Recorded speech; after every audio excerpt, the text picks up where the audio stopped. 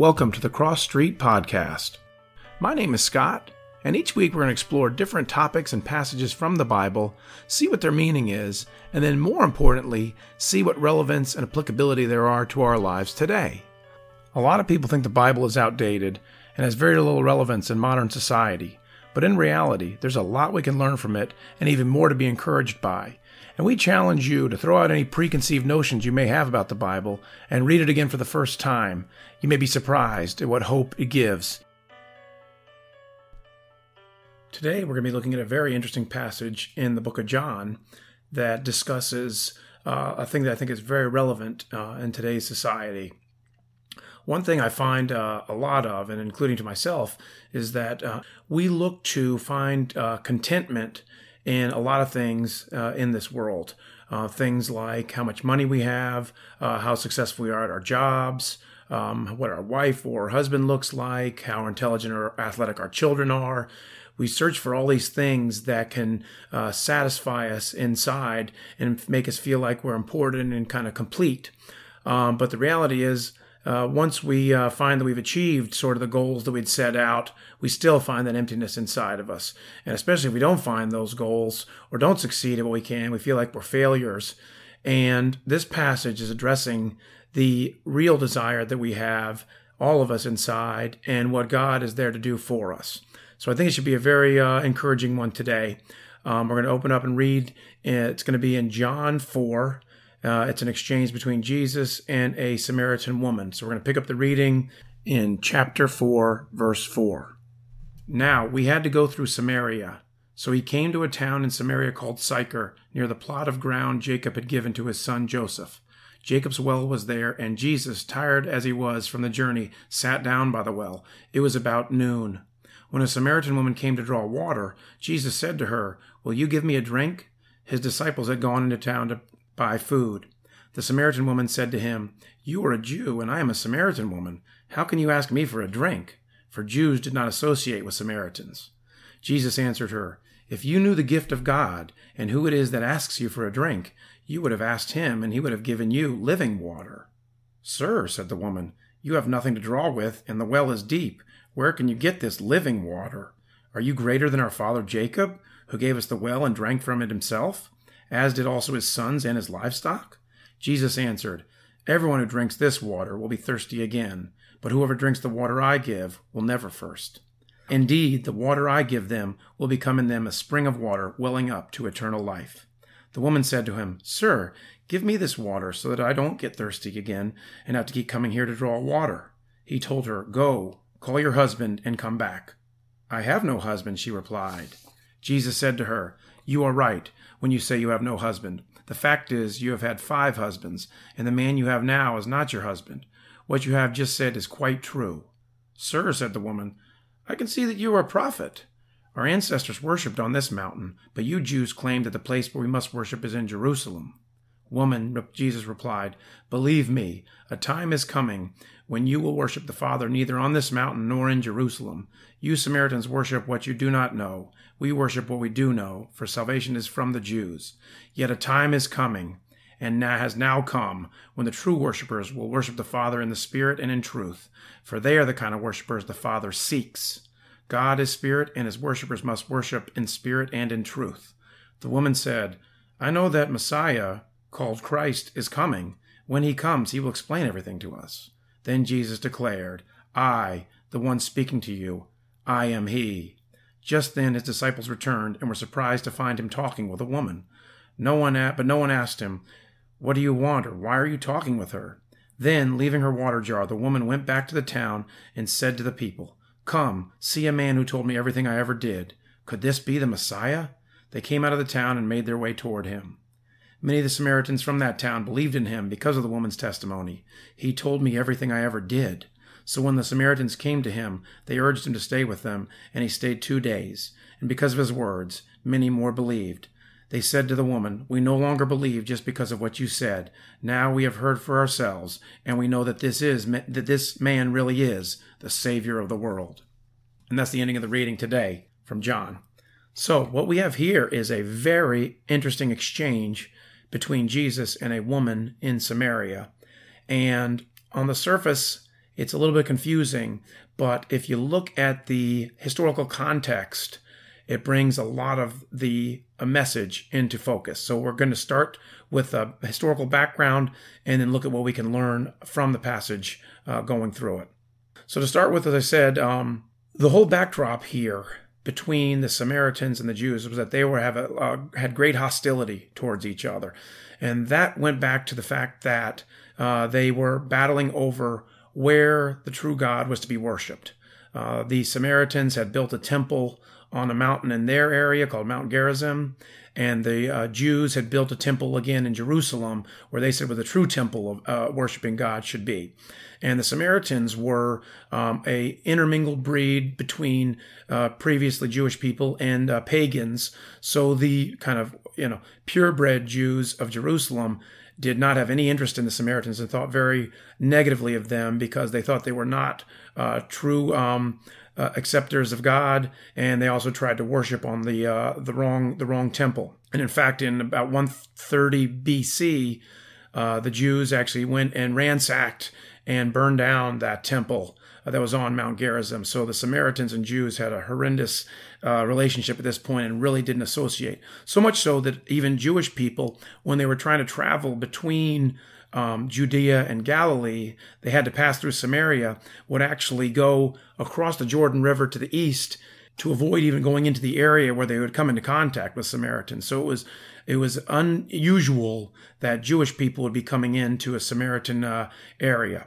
And not only that, Jewish men in that culture did not associate with women at all. So this encounter we have is obviously between a Jewish man and a Samaritan woman, and that's the backdrop of a very strange situation and where this story picks up. So I think what we can do now is to just kind of walk through the text and see what we can learn from it, and then make some conclusions and some applications for our own lives on the back end. So starting off right at the top of the text, and we're just going to go all the way through because this is a long passage to try to understand it a little bit better. The first thing that we notice is that Jesus shows up to the well around noon, and the woman comes shortly thereafter. The unusual thing about this is that obviously this is located in the desert in the hot of the day, and when people would go to get water, they would either do it in the early morning or late afternoon. Why would this woman be showing up at noontime to gather water? And the reason I think it is because the woman would have been trying to not be seen by any of the other women in her culture. As we read further on, we learn that she turned out to be a 5-time divorcee and was currently living with a man who she was not married to. And in that culture, getting a divorce would have made you an outcast, let alone getting 5 divorces or, even further, living with a man who you're not married to. So I'm sure that the reason she showed up when she did was because she didn't want to see anybody else. So it even juxtaposes even more the difference between Jesus, a Jewish man, coming up to a Samaritan woman, not only a Samaritan woman, but an outcast from her own society. And that is the first big thing that we learn. Why would Jesus have interacted with this woman? And she asks, obviously this makes sense why she said, "You're a Jew and I'm a Samaritan woman. How can you ask me for a drink?" But Jesus is really saying something very important here. He's saying all of the social norms of our day, I'm blowing out of the water. There is no reason for any discrimination based on gender, race, class, where you live in society, anything like that. I have come to meet with everybody, and I've come to use everybody. So that's the first thing that we get out of it. Then Jesus answers her about the question, why are you talking to me? And he says, if you knew the gift of God and who asks you for a drink, you would have asked him and he would have given you living water. Gift here, I think, is a key word. It's telling that it's free. The gift that God's offering is a free grace. It's not based on merit. It's not something that's deserved. It's him offering it to us unconditionally to us. The only thing you need to do with the gift is to receive it, and it's for all of us. So then the woman, when Jesus responds to him about living water, starts to get a little bit confused. Says, you don't even have a bucket. What are you talking about, this living water? And Jesus responds, everyone who drinks this water will be thirsty again, but whoever drinks the water I give them will never thirst. Indeed, the water I give them will become in them a spring of water welling up to eternal life. What is he talking about here? Well, he's obviously making an analogy about water. Water is obviously the essential thing to life for all humans, especially back in the day there where it was such an important thing. They didn't have other things to drink like we do. So getting water was the lifeblood of any kind of life. What Jesus is making an analogy that, what you're looking for is water for your physical. What I have to offer for you is actually spiritual water, the thing that's in your heart that you desire, that you have never been able to quench. That's what I'm here to offer. The woman at this point is getting kind of a little bit confused and says, okay, maybe give me this water so that I won't get thirsty and have to come back here and keep drawing. Then Jesus kind of throws a curveball at her. He says, go and call your husband and come back. And the woman says, well, I have no husband. And Jesus says to her, you're right, you have no husband. The fact is you've had 5 husbands, and the man you are with now is not your husband. What you have said is quite true. So it kind of seems like Jesus is changing the subject when the woman asks for the living water. But in reality, what he's doing is he's getting at the heart of the question. This woman is looking to satisfy that innermost quenching of thirst through her husbands. She had obviously had very trouble with relationships and was constantly trying to fulfill her innermost desires of her heart through relationships. What Jesus was saying was, this thing that you're searching after, I can quench it. He was saying, let me come into your heart and be the thing that satisfies your innermost desires. And we can learn a lot from this because, for this woman, she was searching for it in relationships. We do it through our money, through our friends, through our status, through our intelligence, through our children, anything it might be that we try to find the satisfaction inside of us that actually never really gets fulfilled is what Jesus wants to do. He wants to come into your heart and be that satisfaction, be that thing that we all thirst for. We're all striving for something. We just don't recognize that realistically, it's God that we want. And he's the only one who can actually fulfill that desire we have inside of our heart. Then it goes on. So the woman is trying to sort of change the subject because Jesus has kind of brought up a touchy subject for her, I'm sure. So she says, sir, I can see that you're a prophet. Our ancestors worshipped on this mountain, but you Jews claim that the place where we must worship is in Jerusalem. Kind of, what do you say? She's trying to, change the subject and ask him a theological question. She's saying, okay, you obviously can see something about me. How about I ask you a diversion and get you to talk about a theological issue? And Jesus, instead of taking her back to where he was and talking about her subject, he uses what she asks him to teach her even more things.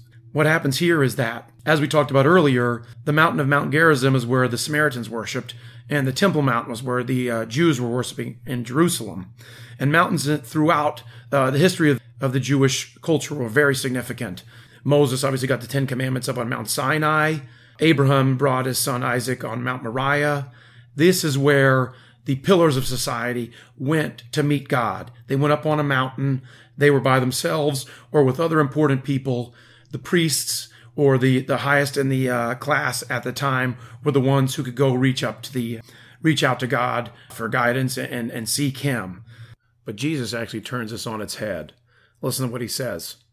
Woman, believe me, a time is coming when you will worship the Father neither on this mountain nor in Jerusalem. You Samaritans worship what you do not know. We worship what we do know, for salvation is from the Jews.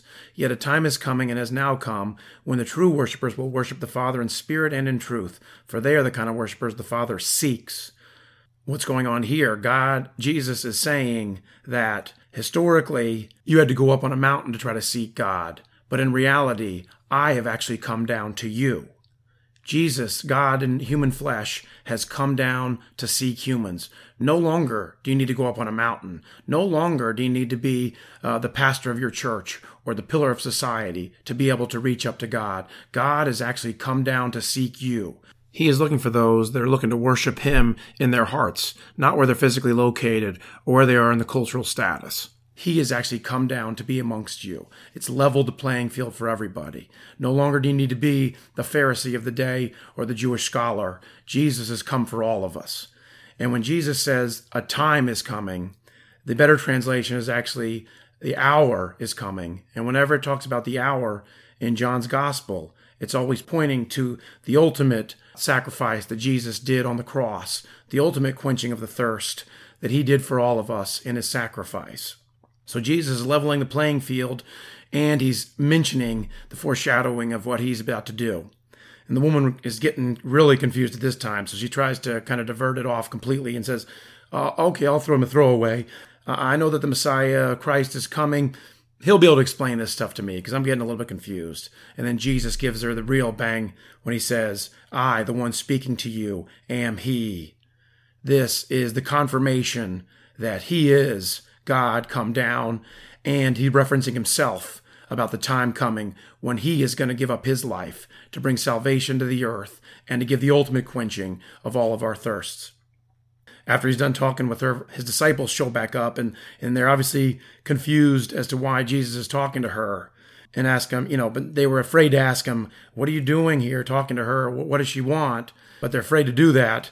Once again, it's just a reaffirmation that Jesus is showing that my gospel is for everyone. It's not just for Jews. It's not just for men. It's for all people. So he's once again just breaking down the social norms of the day. And the woman, obviously excitedly now, is pretty amazed at this man, drops her water jar, doesn't even care about the water, runs back to her village and screams and chants for everyone to come and see a man that could be the Messiah, basically. And what's happening now is that you can actually see what happens to your heart when it's changed, when this living water is brought in, when Jesus actually enters your heart. That becomes the center of your being. The woman who previously was ashamed to be in front of some of her fellow Samaritans was running through town calling everyone to come follow her. Do you think at this point that a lot of people would have believed her? She would have been, people would have said, wow, here goes the crazy woman again. But in reality, she was so emboldened by what Jesus had done to her, what love and what grace he had shown to her, that she was not afraid to go call everyone. And look what happened on the back end. The whole town was converted effectively, that had never heard the message of Jesus before. This is what the gospel can do for you. God knows your inner issues. He knows what you truly desire. He is there to fulfill that. He wants to have a personal relationship with you. He wants to fulfill your soul with what you're always yearned for. And then finally, the reconfirmation of what he did with quenching this thirst was on the cross. He said, after he said that it's all finished, he said, I am thirsty. What was going on there? To paraphrase one of my favorite pastors, Tim Keller, Jesus experienced the ultimate thirst on the cross so that we may have that living water, that final quenching of our thirst. He gave it all up so that the thirst that we deserved, he took upon himself so that we may have the quenching forever. Jesus is the satisfaction of our soul. He is the way we have salvation. He is everything we need. The two major things to conclude with that kind of just bring it all together is that, number one, Jesus is the satisfier of our deepest desires, not anything we can find in this world. And then number two, God has actually come to seek you. Radically different from how people knew how to reach God. You don't need to look good and go into church to find God. God is actually looking for you where you are. You don't have to get your life in order. You don't have to accomplish many things. God wants you where you are. And even where you are, once he's got you, he's going to use you. So take that as encouragement today, that God is looking for you. Reach out to him. The right time is now. The Bible tells us, behold, now is the acceptable time. Now is the day of salvation. Ask Jesus to come into your heart today, and when you do, you will finally feel the peace and contentment you have always been searching for. Thanks for joining us today. I hope you've enjoyed it, and I look forward to next week on the Cross Street Podcast.